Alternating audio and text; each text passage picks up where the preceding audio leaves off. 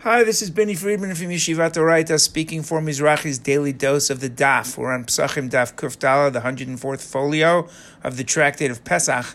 And there's an interesting discussion on today's Daf regarding the Nusach of Havdalah, how we make the Havdalah, the differentiating ceremony that we traditionally do or say at the end of Shabbat. There's a discussion about what to do when a festival goes into Shabbat, when Shabbat goes into the festival.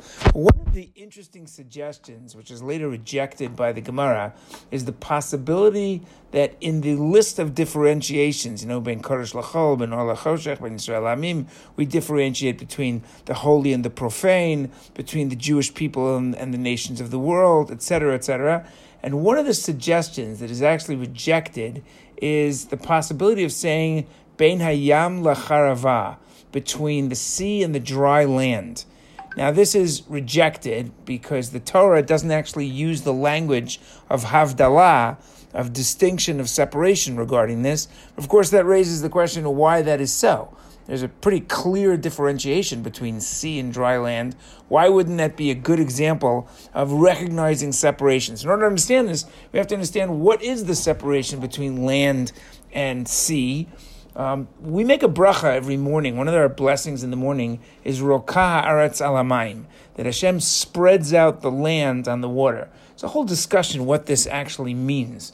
One of the Mefarshim of Shimshon Raphael Hirsch says it's basically a miracle that the land doesn't sink. Hashem created the world in such a way. The world originally was water, and until the water was separated, right?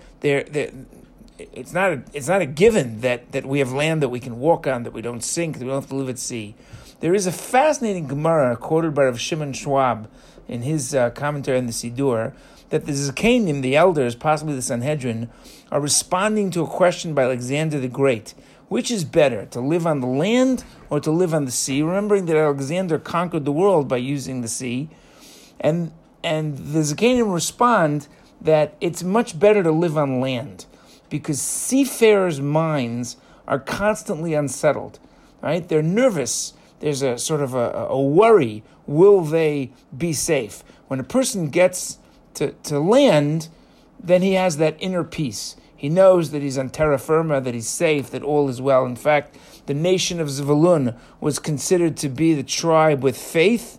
That has a lot to do with their relationship with Yisachar in supporting Torah, because seafarers have to have a certain amount of faith. So therefore, the difference between the land and sea is sort of my ability to have faith. Perhaps what the Gemara is suggesting here is that there really shouldn't be a distinction. A person should have faith all the time.